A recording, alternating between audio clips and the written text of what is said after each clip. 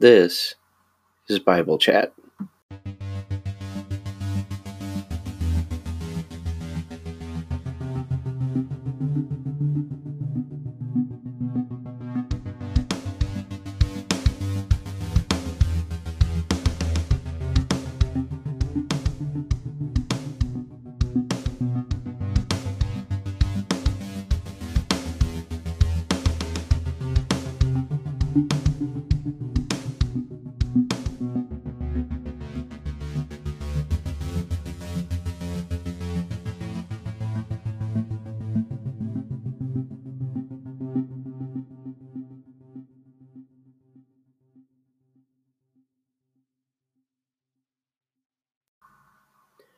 Welcome to Bible Chat, guys. I'm glad to be back for episode 2. Just a warning before we get too far in. I have a bit of a cold, so if you hear me sniffling and snuffling, I really do apologize. But I wanted to get another episode out before too long. I haven't heard from any of you guys yet, but that's okay. Trust me, I have plenty of ideas. I really am looking forward to you guys sending in. So don't be shy. Reach out to me. You know that you can get a hold of me on Facebook, Patreon, or through email, and I'll update all that stuff again at the end, so you guys know how to get a hold of me. So today, I wanted to look at just the theme of captivity, but mostly we're going to focus on the story of Ezra and Nehemiah and their restoration of the temple and the walls of Israel. And so, without further delay, let's go ahead and dig in. Around Christmas time, there's a song that comes up a little bit before Christmas, typically, if people are being correct about the seasons, during the season of Advent. It's one of my favorite songs, actually, for that time of year. It's called O Come, Emmanuel. And I'm sure some of you, if not all of you, are familiar with the song. But it has a really deep meaning. It really does. And sometimes I think we lose it because it gets lost in the shuffle of Christmas music, just like most of the Christmas songs, we kind of lose some of the meaning too. But O Come, Emmanuel. It's a reflection of the heart of God's people. It's a plea for the Father to free his people from captivity. The words actually go, O come, Emmanuel, and ransom captive Israel, that mourns in lowly exile here until the Son of God appear. Now, obviously, the song was not written by the ancient Israelites, but it's definitely written from their point of view. The song is a plea for God to rescue his children from their captivity of the Persians. Now, anyone who is in any way familiar with the Old Testament knows that the Hebrews were constantly in and out of captivity. Whether it's the Persians, the Babylonians, the Egyptians, the Philistines, the Assyrians, whoever, the children of Israel were constantly put into captivity. And then God would free them, and not too much later on, they would get back in captivity. It was a cycle that repeated itself all the way into the New Testament, and there we find them in Roman captivity. And this song comes into play. When you think it over, it's strange that these people kept finding themselves captive to other nations, being subjected to pagan rule. I mean, they are the chosen of God, aren't they? God loves them. They're his people. Why does this keep happening? Well, if you're following along in your Bible, and I hope you are, go to 2 Chronicles 36, and we'll start in verse 14 to 16. All the officers of the priests and the people likewise were exceedingly unfaithful, following all the abominations of the nations. And they polluted the house of the Lord that he had made holy in Jerusalem. The Lord, the God of their fathers, sent persistently to them by his messengers, because he had compassion on his people and on his dwelling place. But they kept mocking the messengers of God, despising his words and scoffing at his prophets, until the wrath of the Lord rose against his people, until there was no remedy. You see, right here in this text, this is right before the destruction of the temple and the city of Jerusalem. Notice it says that both the priests and the people were unfaithful. They had adopted the sins of the world. Now, the Christian Standard Bible translates it this way, imitating all the detestable practices of the nations. You see, all the people, both in the church and the nation of Israel, had fallen away from God. They had become just like the rest of the world. God had called them to be separate, to be pure, to be holy. They were supposed to be His people, different from all others. Instead, they became just like the world. They had not only defiled themselves, but had brought the sin, ignorance, and teachings of the world into the temple and defiled it. And the people continued in this way, despite the chances that God offered them to turn back, despite the word of the preachers that God had sent them, and it resulted in God finally removing His protection from the people. He let them fall. Well, look at verse 17. Therefore he brought up against them the king of the Chaldeans, who killed their young men with the sword in the house of their sanctuary, and had no compassion on young man or virgin, old man or aged. He gave them all into his hand. And all the vessels of the house of God, great and small, and the treasures of the house of the Lord, and the treasures of the king and of his princes, all these he brought to Babylon. And they burned the house of God, and broke down the walls of Jerusalem, and burned all its palaces with fire, and destroyed all its precious vessels. He took into exile in Babylon those who had escaped from the sword, and they became servants to him and to his sons until the establishment of the kingdom of Persia. And there you have it. The people in captivity again, and for the same reason as every other time. They turned away from God.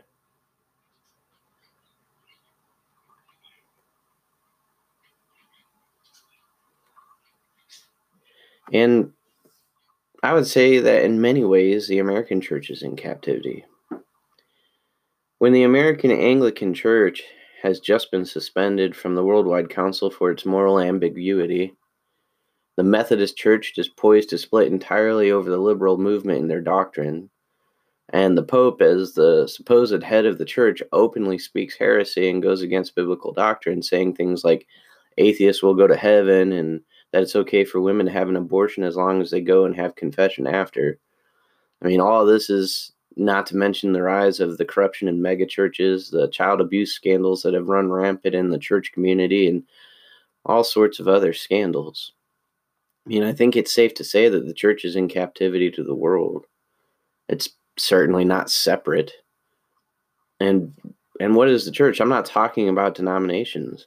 I'm not talking about Catholicism. I'm definitely not talking about, buildings. I mean us, the people, Christians. We are in captivity to the world, and we don't even know it. I mean, most of us aren't even spiritually awake enough to realize it. And that's the thing about captivity. It can be comfortable. We don't think of it that way. We give it a negative connotation and think, oh no, they must have suffered and it must have been so horrible for them. And some, maybe, the ones that were spiritually awake, but not the majority. I mean, the majority of the Hebrews were really comfortable in captivity. Unlike the Egyptians, who enslaved the Hebrews, the Babylonians, the Persians, and later the Romans had all learned that it's easier to rule people when they're happy. And so here in the story we're going to look into, you'll find that the Israelites were so happy in their captivity that they forgot who they were. It wasn't like how we picture it. The people weren't starved, they weren't scraggly, homeless people standing around in the rain with long, nasty beards begging for change. No. In Babylon and Persian rule, people were allowed to own their own businesses. They were successful. The Jews were allowed to worship God as long as they also met the need of the captive gods.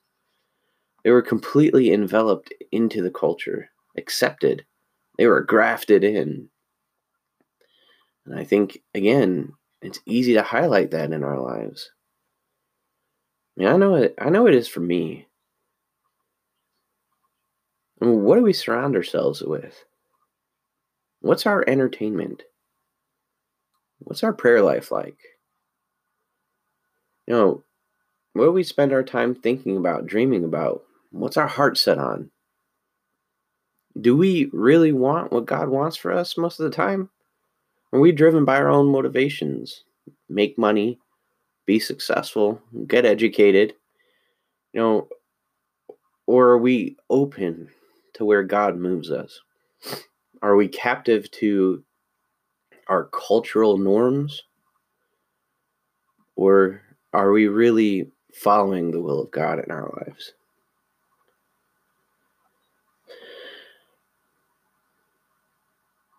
So, what did the people do after they got a little tired of captivity? Well, God convicted them, and they, with the permission of the king, returned to Jerusalem and rebuilt the temple. In Ezra 1:5, it says, "Then rose up the heads of the fathers of the houses of Judah and Benjamin, and the priests and the Levites, everyone whose spirit God had stirred up to go rebuild the house of the Lord that is in Jerusalem." There was a conviction on some people. God stirred their heart. That's the thing. God doesn't let his people be comfortable in their sin. It may be fun for a while. It may bring temporary pleasure, but he's going to get your attention. He did there in that story. He pricked their hearts and stirred them up. And I know that that's true for us. I know that if we really truly are Christians, even though we may get distracted, may fall into sin, we may backslide, however you want to term it, there comes a point where it stops being fun, where everything starts to feel hollow. And if we're open again to God's movement and we haven't allowed ourselves to apostatize, he will get our attention. And so it was great. Ezra he returned to Jerusalem and he rebuilt the temple. And now Jerusalem had a temple again. That's awesome. Just like America, we have a lot of churches. Isn't that great? A lot of people go to church every Sunday, just like the Jews could now go to temple on the Sabbath. And they could pray there, they could have their ceremonies, they could keep their traditions just like we do. But here's the thing. They're still in captivity. Not just to Persia, but to sin. And the church or the temple isn't going to fix that. I mean, just having a building where you can go through religious rituals doesn't mean that everything's okay now. And just like us, most of us, I trust, that are listening to this podcast right now, we go to church. We worship God. We pay lip service to God, but what's going on the inside? I'm going to skim a little bit here and move down to Ezra chapter 9. And this is where the next problem shows up. The people of Israel and the priests and the Levites have not separated themselves from the peoples of the lands with their abominations, from the Canaanites, the Hittites, the Perizzites, the Jebusites, the Ammonites, the Moabites, the Egyptians, and the Amorites. For they have taken some of their daughters to be wives for themselves and for their sons, so that the holy race has mixed itself with the peoples of the lands. And in this faithlessness, the hand of the officials and the chief men has been foremost. The problem was that even though they had a church now, their worship meant nothing. The people were still living in sin. Sure, they worshipped. In earlier chapters, they had offered sacrifices, they had kept the feasts, they had done everything outwardly. But spiritually, they were still bankrupt. They had married the people from surrounding nations, and they had had children with them. That may not sound like a big deal, but God had called them to be separate from all others. They were supposed to be his people, his alone. He had called them to be different from all other people, separate, pure, and holy. That should sound familiar. But they had married the world. They had become part of the world. Come out from among them and be separate, God says, but instead they had flirted with the world and then found themselves married to it. And so often that is what we as Christians find ourselves doing as well. We aren't content to be different from the world. We aren't content with the things God gives us. We aren't content with what He'll provide. We aren't content with staying within His grace, and so we go and we flirt with sin. We tempt ourselves to sin with our entertainment. We tempt ourselves to sin by just having a drink of alcohol but not getting drunk. We tempt ourselves to sin with the things we look at in magazines. We tempt ourselves to sin with what we look at online. But here's the thing. Where we may be content to flirt with sin, sin is not content with flirtation. Where we plant the seeds of sin, those seeds take root and grow. And that is what happened to Israel. And now they were so married to the world, they couldn't even worship properly. It's important to realize that the temple itself had no power. The temple, the church, it's just a building.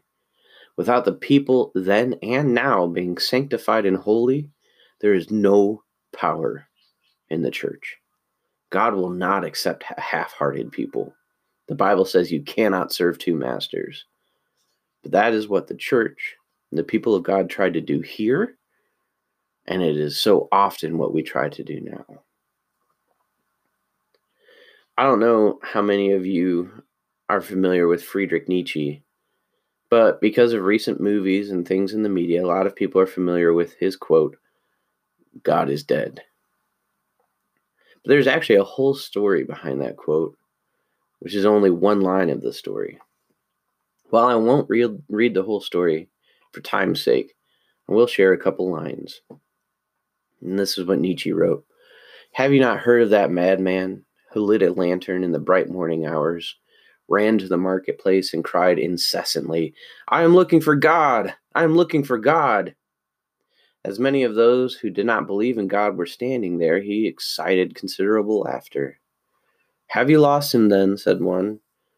'Did he lose his way like a child?' said another. 'Where is he hiding? Is he afraid of us? Has he gone on a voyage or emigrated?' Thus they shouted and laughed. The madman sprang into their midst and pierced them with his glances. 'Where is God gone?' he cried. 'I shall tell you. We have killed him, you and I. We are his murderers.' It has been further related that on that same day the madman entered divers churches and there sang a requiem. Let out and quietened, he is said to have retorted each time, 'What are these churches now if they are not the tombs and sepulchres of God?'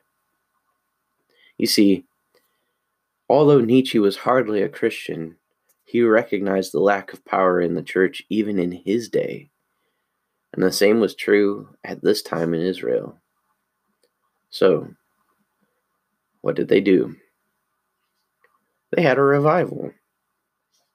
In Ezra 10 it says, "While Ezra prayed and made confession, weeping and casting himself down before the house of God, a very great assembly of men, women, and children gathered to him out of Israel. For the people wept bitterly. And Shechaniah, the son of Jehiel, of the sons of Elam, addressed Ezra. 'We have broken faith with our God, and have married foreign women from the peoples of the lands. But even now there is hope for Israel in spite of this.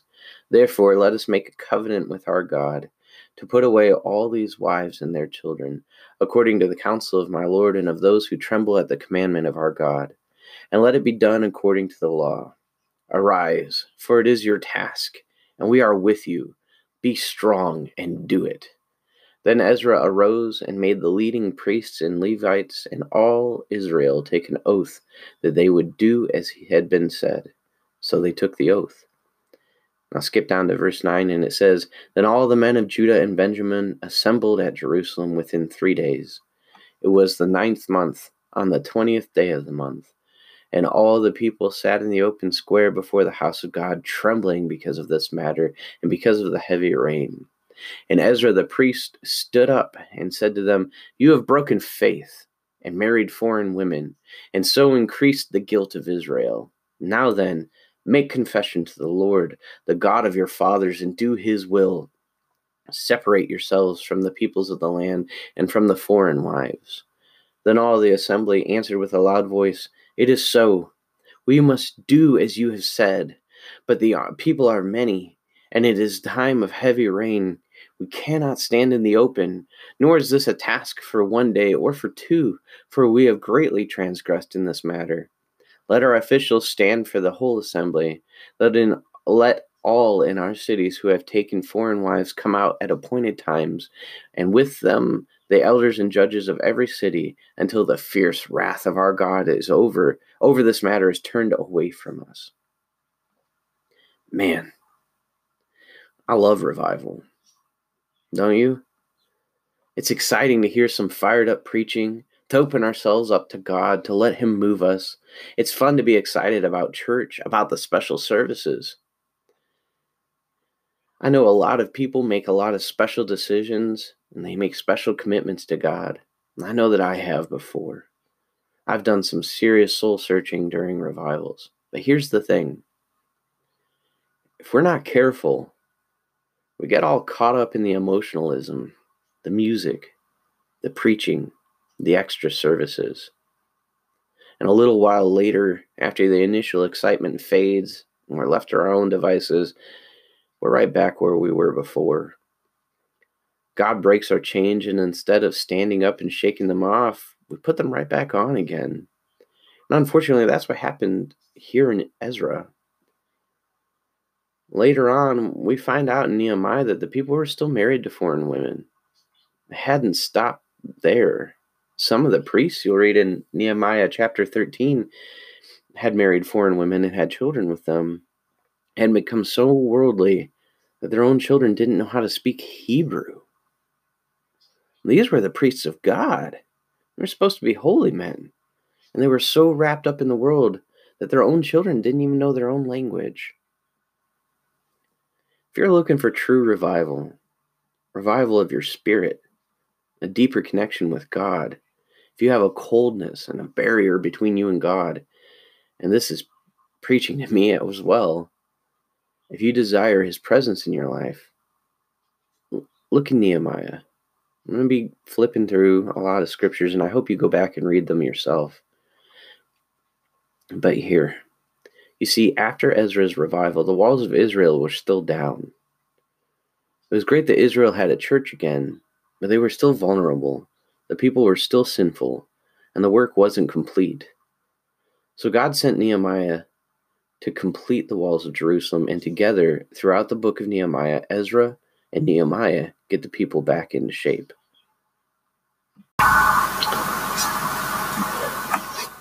The first thing you need to do to rebuild that connection between you and God is to get back into His Word. Nehemiah chapter 8, and all the people gathered as one man into the square before the water gate.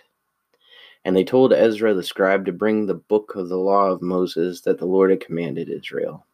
So Ezra the priest brought the law before the assembly, both men and women, and all who could understand what they heard, on that first day of the 7th month.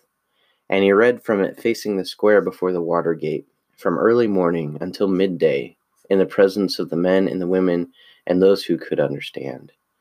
And the ears of all the people were attentive to the book of the law. They listened to God's word. To rebuild that connection, to become sensitive to God's leading, we have to allow Him to speak to us through His word. So often today, we have our attention split a million different ways. We are constantly being distracted by entertainment, work, hobbies, whatever. We don't make time for the Word of God, but we have time for games, for television, for movies. We have time for entertainment. You know, one of my favorite preachers is Leonard Ravenhill, and he was a preacher back in the 80s and the 70s and that whole time. And he has a saying that winds up in a lot of his messages. He used to say, "I believe that entertainment is the devil's substitution for joy. I believe that the closer you are to God, the more joy you will have and the less entertainment you will need." I believe there's a lot of truth to that. The next thing that you'll see the people did in Nehemiah is they repaired their relationship with God. In Nehemiah chapter 9, it says, "Now on the 24th day of this month, the people of Israel were assembled with fasting and in sackcloth, with earth on their heads. And the Israelites separated themselves from all foreigners, and stood and confessed their sins and the iniquities of their fathers. And they stood up in their place and read from the book of the law of the Lord their God for a quarter of the day. For another quarter of it they made confession and worshipped the Lord their God. They confessed their sins, not just the sins they committed, but the sins of their nation. Their hearts were broken, and they prayed, and they acknowledged their sin and how they had wandered, and then they worshipped God. Verses 6-8 say, "You are the Lord, you alone. You have made heaven, the heaven of heavens, with all their host, and the earth and all that is on it, the seas and all that is in them. And you preserve all of them, and the host of heaven worships you. You are the Lord, the God who chose Abram and brought him out of Ur of the Chaldeans and gave him the name Abraham. You found his heart faithful before you and made with him the covenant to give his offspring the land of the Canaanite, the Hittite, the Amorite, the Perizzite, the Jebusite, and the Girgashite. And you have kept your promise, for you are righteous." In verse 17, "But you are a God, ready to forgive, gracious and merciful, slow to anger, and abounding in steadfast love, and did not forsake them." Verse 32, "Now therefore our God, the great and the mighty, and the awesome God, who keeps covenant and steadfast love, let not all the hardship seem little to you that has come upon us, upon our kings, our princes, our priests, our prophets, our fathers, and all your people, since the time of the king of Assyria until this day. Yet you have been righteous in all that has come upon us, for you have dealt faithfully, and we have acted wickedly. Our kings, our princes, our priests, and our fathers have not kept your law or paid attention to your commandments and your warnings that you gave them. Even in their own kingdom, and amid your great goodness that you gave them, and in the large and rich land that you set before them, they did not serve you or turn from their wicked works. Behold, we are slaves this day in the land that you gave to our fathers to enjoy its fruit and its good gifts. Behold, we are slaves, and its rich yield goes to the kings whom you have set over us because of our sins. They rule over our bodies and over our livestock as they please, and we are in great distress." The last thing they did, which we just read, and what we need to do to rebuild our intimacy between our hearts and God, is recognize their sin, their bondage to it, their weakness, and they turned it all over to God. We need to do the same. We need to give up our pride, give up our desires, give up our selfishness, and give it to God. You cannot have power in your life. You cannot have victory over sin. You cannot impact the world. You cannot have the presence of God without surrender. You cannot serve God and the world. In Nehemiah 12:43, we see the result of the people's obedience. "And they offered great sacrifices that day and rejoiced, for God had made them rejoice with great joy. The women and children also rejoiced, and the joy of Jerusalem was heard far away." You see, they had true revival. They had separated themselves from the world. They had given up their sin. They had gotten rid of entertainment and worldly pleasure, and they had discovered true joy. God had given them joy. Look, they celebrated so loud it was heard far away. They had a barn burner. Their joy was powerful. Other people could hear it, see it, and they were already impacting the world with their joy, with the presence of God. I hope that we can find that in America again. I hope that America's churches finally turn back to God's word, that they truly confess their sin, and that they acknowledge and seek the mercy of God and surrender to Him with their whole heart and find joy in the presence of God again.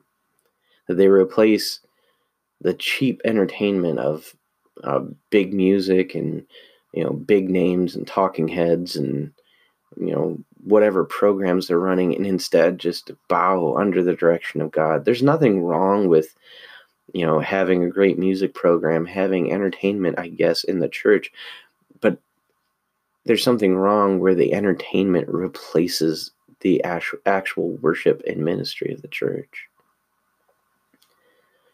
Well, maybe you're listening to this and you're in another kind of captivity.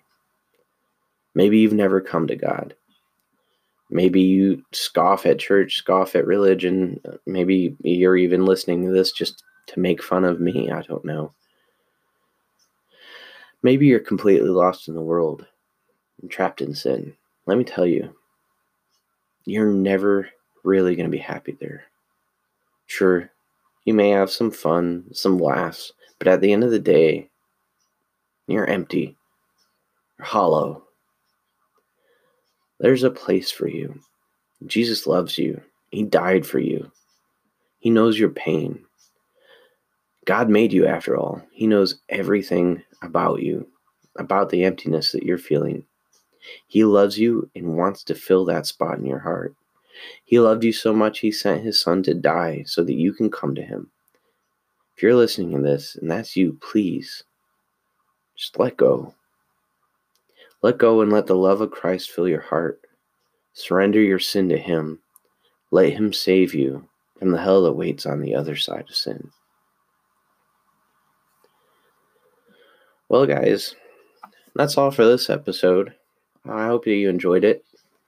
I'm still waiting to hear back from you guys. So if you want to give me any feedback on this episode, any corrections, or if you have any ideas for future episodes, reach out to me. I've got 3 ways for you to get a hold of me. The first is through email at BibleChatPodcast84@gmail.com. You can shoot me an email with any ideas or any criticisms, whatever. I'm just looking forward to hearing from you.